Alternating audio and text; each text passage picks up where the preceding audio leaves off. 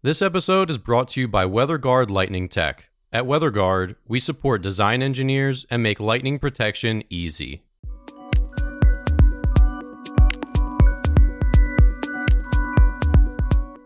You're listening to the Struck Podcast. I'm Dan Blewett. I'm Alan Hall. And here on Struck, we talk about everything aviation, aerospace engineering, and lightning protection. All right, welcome back to the Struck Aerospace Engineering Podcast. I'm your co-host, Dan Blewett. On today's show, we've got number one, something for Alan to really dig his teeth in. We've got some issues with Airbus aircraft and their lightning protection systems, some paint peeling, some controversy over expanded metal foils, and there's a pretty heavy dispute between Qatar Airways and Airbus, so we'll dive into that. We're going to talk about the Dayton Zoning Board has voted to demolish the site of the Wright Brothers' first bike shop. Disappointing decision, obviously, for a huge innovators in aviation, the grandfathers of aviation. We'll talk about United deciding to put passengers on a SAF flight, not completely SAF, but one engine will be completely powered by sustainable airline fuel. Also seems like a curious decision. We'll talk about Pratt. They've announced an update to their A320neo engine. It's going to have more thrust, and we'll see how that might affect their sales and their efficiency. And lastly, in our eVTOL segment, we'll talk about Sydney Seaplanes striking a big deal for 50 aircraft of Eve Urban Air Mobility's four-passenger eVTOL. They do a lot of commuter and tourism flights down in Australia, so it sounds like a really interesting proposition there. And lastly, we'll talk a little bit about Joby's simulator, which, Alan, that lacks foot pedals, right? It doesn't have a rudder. Is that right? It's a totally different configuration than most airplanes. Yeah. Seems really interesting and unique, to say the least. So let's start with Airbus and Qatar Airways. So Reuters has obtained a number of photos which are pretty shocking. They make this seem like almost a homebrew thing. Like, you don't see paint peeling this badly. Qatar is very unhappy with Airbus, and both sides are sort of in a little bit of a tug of war about, what's going on, who's going to fix this, and how big of a deal this is. Yeah, so the A350 is primarily a carbon fiber airplane, and like the 787. So they're comparable airplanes in that sense.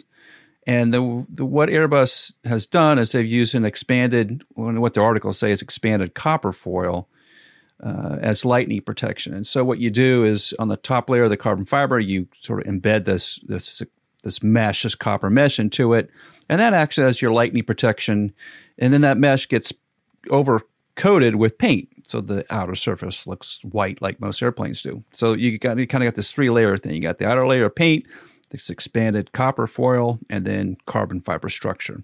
So the system has been around a long time. That's a 40-year-old kind of design. And one of the issues with any expanded foil is paint adhesion. It can be problematic at times, particularly if you have a repair.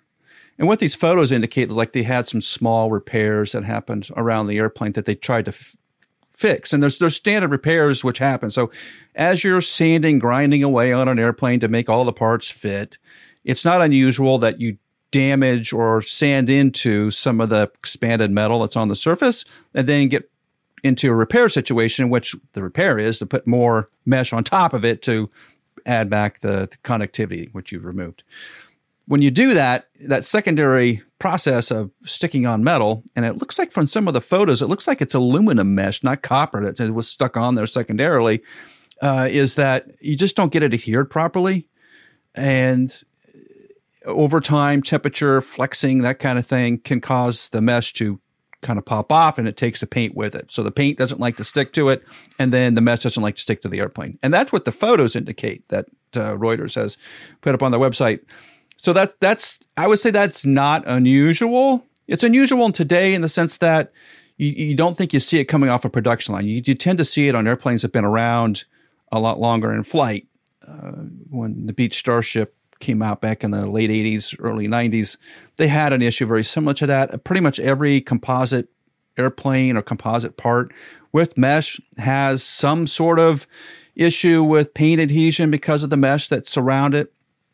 particularly on the cut edges of parts. So like where the mesh can be exposed as you cut along a trim edge, that can corrode or cause problems. It's more cosmetic than it is a lightning issue. And in these particular cases, the mesh looks to be visually, to me, to be just a cosmetic thing, not anything critical in terms of lightning protection. And the way you know that that's not so much usually critical here is the mesh. If the paint's off carbon fiber does well with lightning strikes. It's the problem when you paint the carbon fiber that carbon fiber doesn't do so well. And the mesh is there to sort of bridge that gap. And real quick, why is that, Alan? The paint controls and limits where the lightning will go. It basically forces it into a smaller area. And the carbon fiber, which is great at handling energy, just can't handle that much focused energy in a small spot. And that just causes the resin to burn off and the carbon fiber to kind of burn off and do all this bad stuff. So once you paint carbon fiber, the damage gets deeper and just more expensive to repair. We put the mesh on it, it keeps the damage light on the surface where you can kind of scuff it, fix it, repair it. That's why you use the mesh a lot of times on sort of non-critical things, airplane structures, is that it just keeps the cost down on maintenance.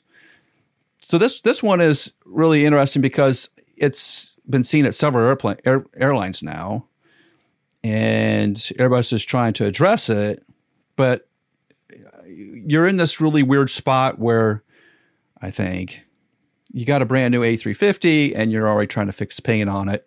And more than likely, the maintenance crews at these airlines have been trying to repair it and maybe not repair it the way that it should be repaired. And they're having sort of this continual problem go on, thereby making the problem worse. And Airbus is like, whoa, probably like, whoa, everybody slow down a minute. We don't have to fix this straight out. It's not a safety issue. We could come back and address it, but it's expensive. Well, EASA has proposed an airworthiness directive that the expanded copper foil, there could potentially be an issue if a cocktail of factors comes together. Adjacent fasteners incorrectly installed, then a big lightning strike, then they're saying maybe fuel vapor could be ignited.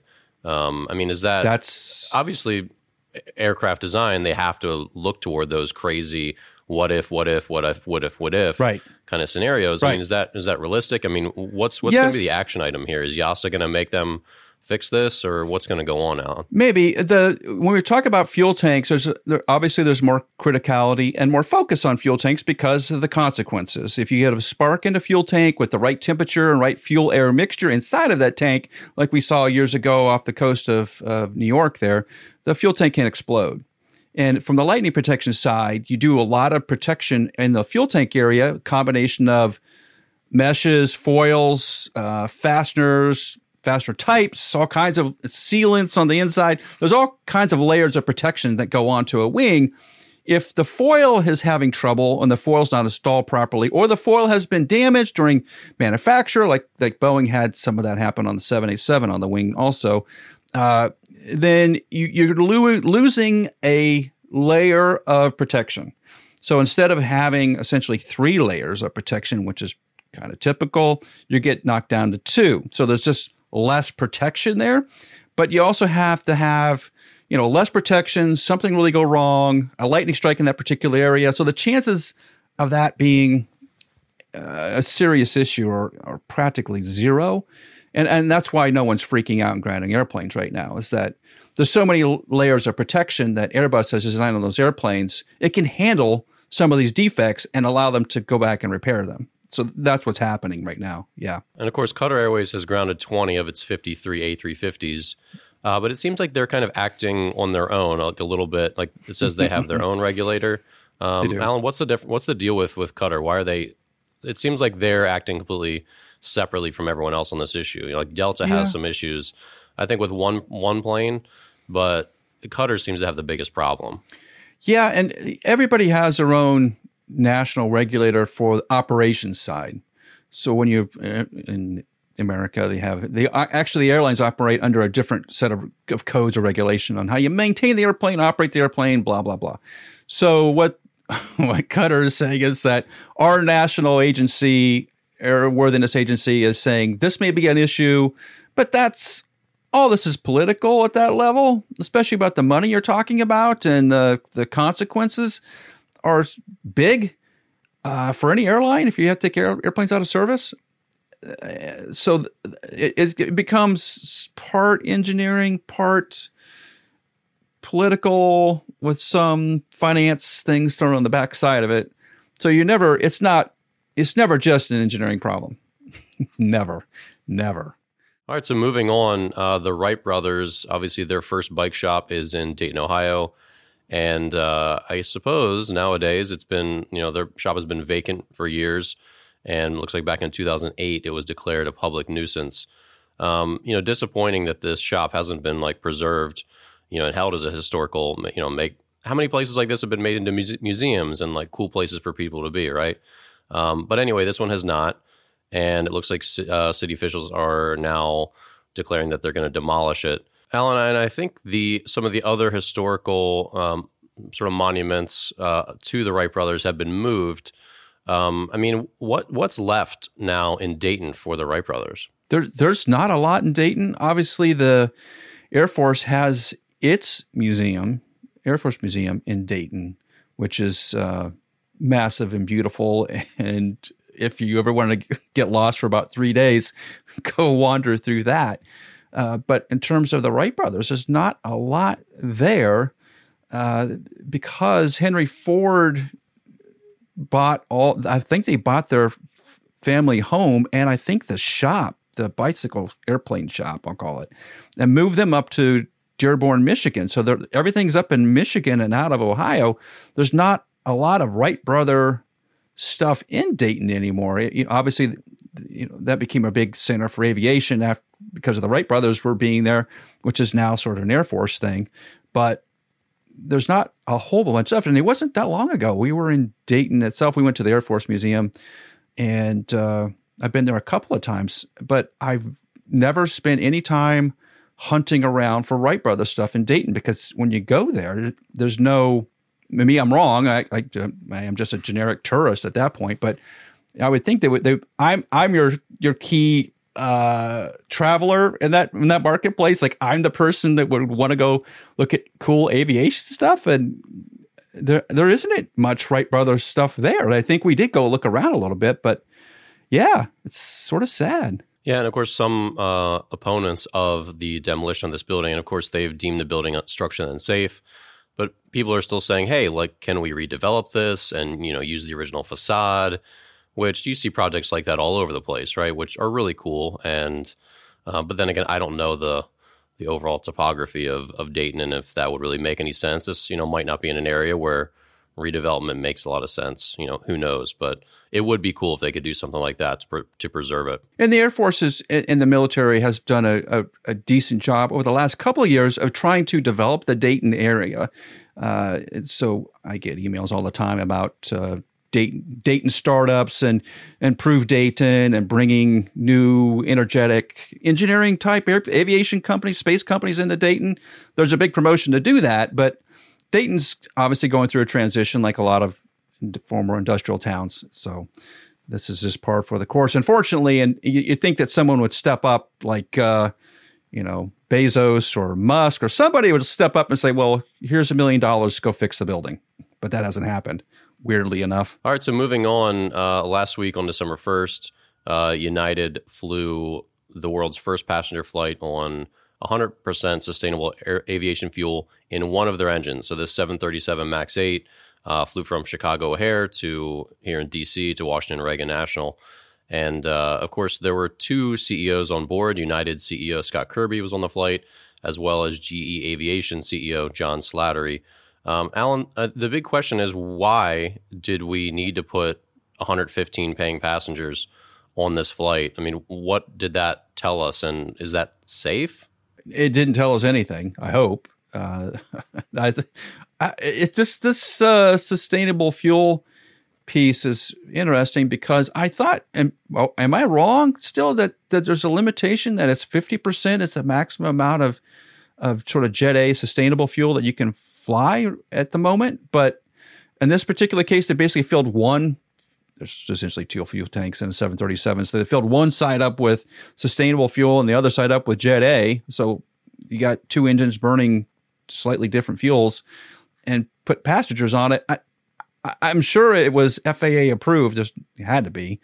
But it just feels weird, doesn't it? Like anytime they say test flights and you got paying passengers on it, that doesn't ever feel PR wise like a good movie. Test and paying passengers are not the combination that you want in a PR. And that's what I think. Dan, am I wrong?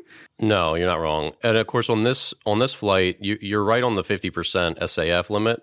And because one engine had 100% SAF in it and the other had 100% Jet A in it, that equals the 50%. So that's why they did this. But rather than blend it, they just did 100% in one engine. So interesting way to stay within specs, I suppose. But that doesn't seem like that's the same thing, as you've said, because the hydrocarbons that you're burning in each are very different. Yeah, or they're slightly different. What United and GE are saying is that, well, a fuel molecule is a fuel molecule. The engine doesn't care. Well, yeah, it does, because there's all kinds of additives and other pieces to the fuel mixture that make it perform the way that it does. So I'm sure this is completely safe. It had to be, but the visuals on this are not great. I just don't understand. Yeah, well, it's one of those things that has very little upside potential and just insane downside risk, right? If something had happened, people would be like, this is a baffling decision. Why? Like, right? in what world did we need to, these 100 plus people, and the upside was a happy press release, like one insignificant press release that lasts one day in the news cycle, Well, yeah. Of course, I do appreciate that the CEOs were on board because, as we've mentioned a little bit in the past, it's good to have skin in the game, right? Back in the day, people used to be held criminally accountable for their work. If you're a bridge builder back in, I don't know, sometime in history, if that bridge collapsed and killed people, you were going to be in serious criminal trouble, if not maybe killed yourself. Not to say that's right, but the CEOs are on board. Like, hey, we believe in this too. And obviously, the best example was the bulletproof vest. The bulletproof vest didn't catch on until the inventor of it took a revolver and put it to his own chest and pulled the trigger. And that was a heck of a moment, if you've never seen that video. But yeah, Yikes. So at least they were there. And obviously, this went off without a hitch. So no big deal. And like you said, I'm sure they knew that. Not with like 99.99999% certainty. But still a little bit of an interesting decision. So let's move on to Pratt. They've announced a update to their A320neo engine. They've added thrust to it. It's going to boost their fuel efficiency by 1% with 4% higher thrust when it rolls out in 2024. Alan, how are they going to do this, and how do engine makers, continue to just squeeze more out of these engines? Computers and technology, that's the two.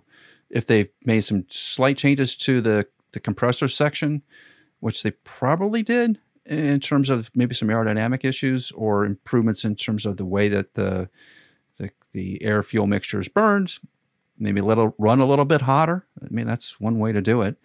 To just get better fuel efficiency out of it and more thrust. I'm always amazed at these engines when they first come out.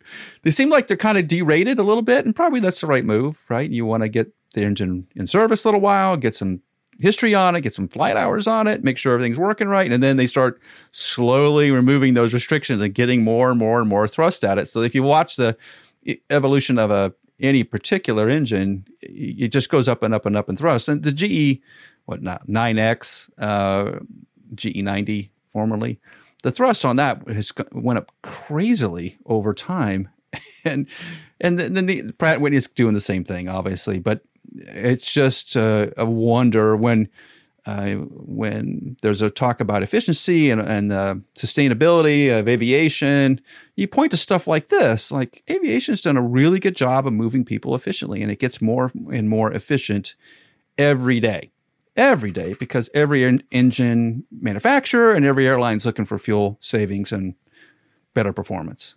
Yeah, I think that makes sense the way they kind of roll it out a little bit on not underperforming, but This is, I think, a good baseball analogy is when you are trying to get a scout to come watch a kid, say as a pitcher. Say the pitcher can throw 95 miles per hour some days, but not most days.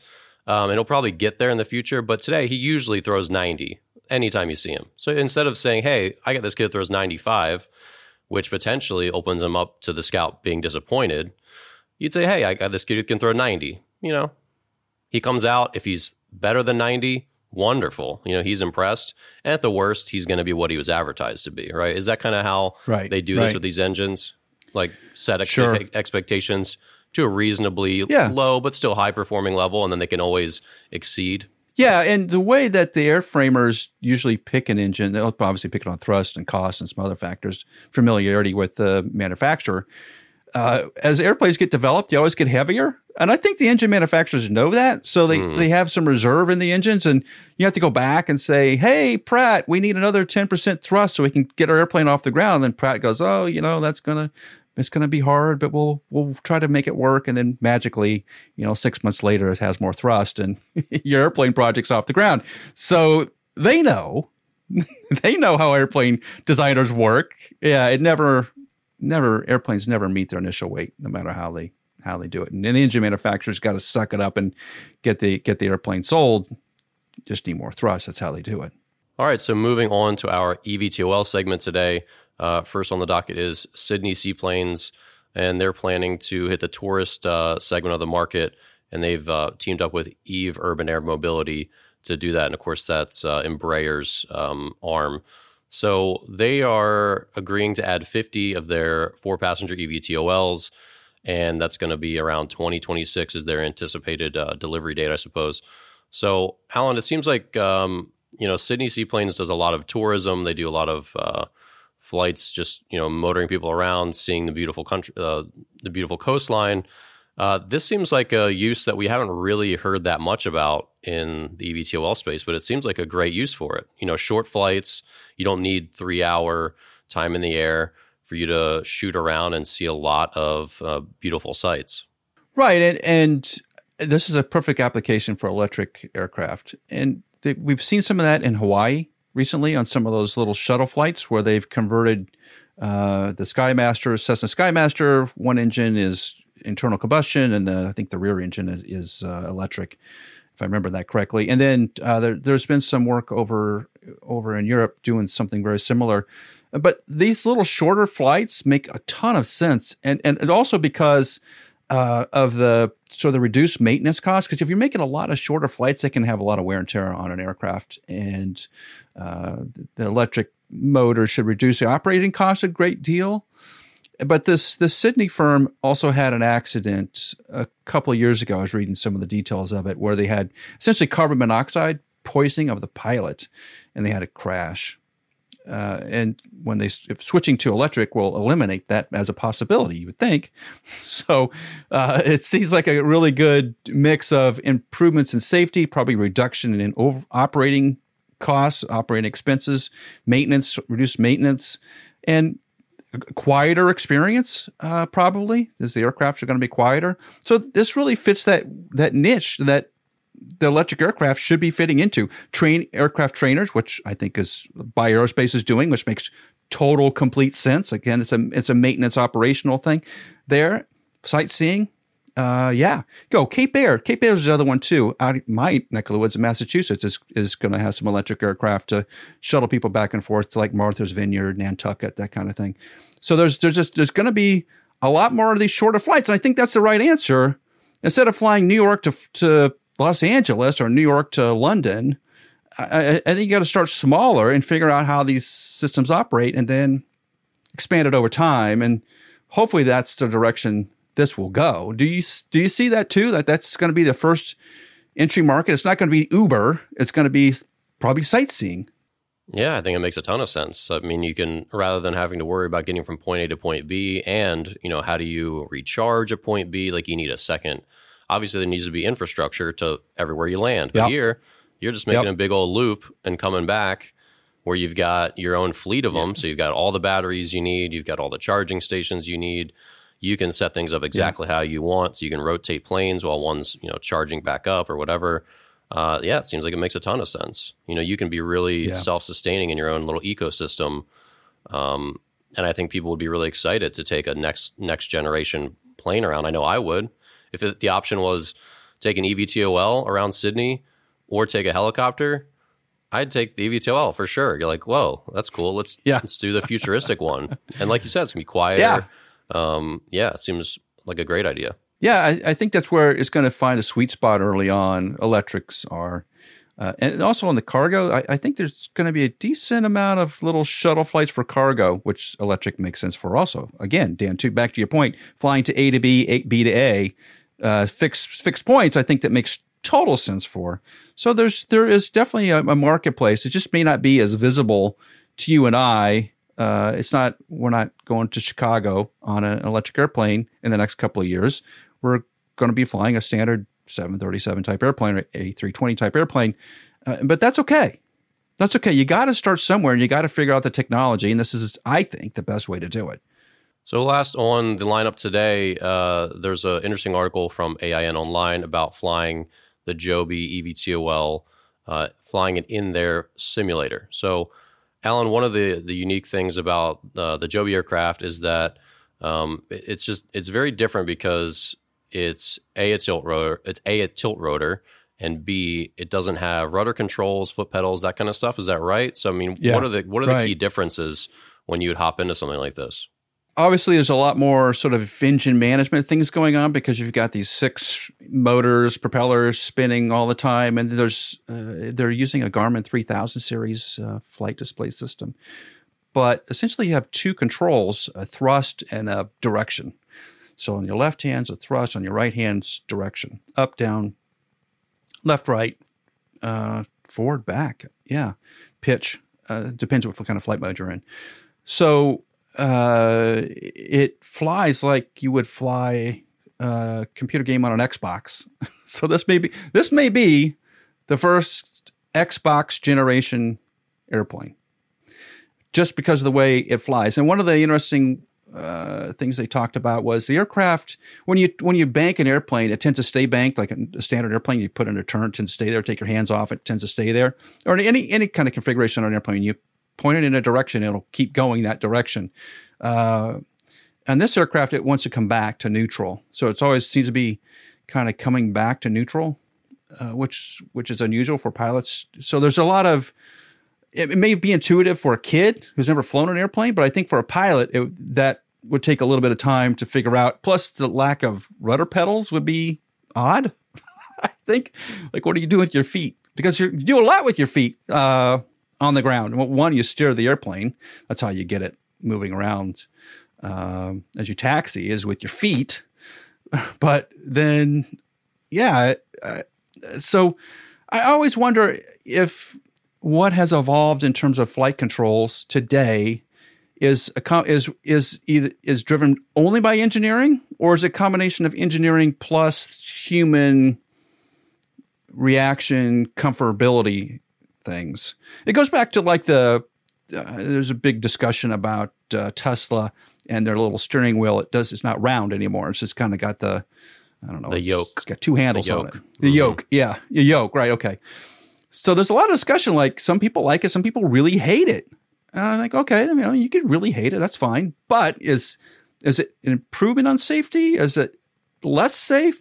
I think there's arguments made on both cases. And I think with Joby, if you're taking pilots that have, say, 10 years of flight experience in, piston airplanes or King Airs or whatever kind of airplane, or jets, or flying a Citation or something like that, I think it's going to take a little bit of time to transition into this different flight configuration. So, I mean, that was part of the Part 23 rule change that happened a couple years ago, 2017, where they tried to be less, the regulations were less prescriptive about what the airplane is supposed to look like, and just said it needs to perform like this. Inside this box, you can do things, but as long as you don't go outside the box, it's fine. And that's the way the rules are written right now. So I think Joby is taking advantage of that and saying, okay, let's rethink the way we interface with the pilots. But again, it's sort of jury is out. Is it as safe, less safe, same amount of safety, better safety? Who knows? Until we get some more flight time. And we haven't, Joby hasn't put, at least to my knowledge, Joby hasn't put a real human pilot in the airplane yet. So we don't even really have any feedback besides simulator today. So I'm curious as you get to flight test pilots getting in an airplane, especially as you get more and more airplanes built and you put more and more flight test pilots in it and ordinary pilots in it, what that outcome looks like.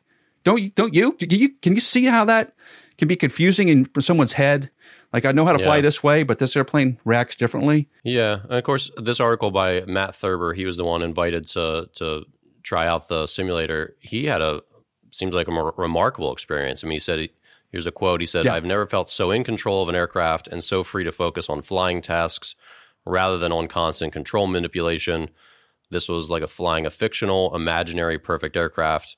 I can't think of any other way to describe it." So he seemed to really enjoy, and the way he describes it, how if you let go of certain controls or just sort of back off a certain thing or turn the wheel a certain way, it'll just sort of go back and do a quick hover. It sounds a lot like the way drones, and I've piloted some small drones. I'm certainly not even a drone enthusiast, but flying a drone was very easy. I had a DJI one. I just got rid of it recently, but I'm considering a different one. But in general, they're super easy to fly. And when you do certain things, they sort of go back to like a neutral, like a hover, and they're programmed to keep everything. Like, you're not going to crash a DJI drone unless you try, especially if it has some sort of obstacle avoidance. And it sounds kind of similar with the Joby Aviation. So yeah, really interesting. Like I said, I don't obviously have any experience flying or even being in a simulator, but the way he describes it sounds like the future. It sounds really safe. It sounds really intuitive. It sounds really simple, which seems great. Again, the Part 23 regulation change is going to bring up a number of pilot interface aircraft performance changes that we haven't seen in 50 years, 60 years, in terms of how aircraft work, what they do, what they look like even, is going to change dramatically because the regulations have loosened up on them. And I think as we go through this process, we just got to keep in mind we're still dealing with humans and human reactions. Like Boeing went through on the 737 on the MAXs. And I saw an article about the MAX today, which was written completely incorrectly about what actually happened there. But the human reaction was part of the reason they had problems. Again, you got to take that consideration. So you only learn that through thousands of hours of flight time. So Joby's going to learn, and I'm really anticipating to hear more and more about how the aircraft flies, especially as they get into people flight test. Well, that's going to do it for this week's episode of the Struck Aerospace Engineering Podcast. Thanks so much for listening. Be sure to subscribe on iTunes, Spotify, Stitcher, YouTube, wherever you're listening or watching. Leave us a review or leave us a comment. We'd love to hear from you. So thanks again. We'll see you here next week on Struck.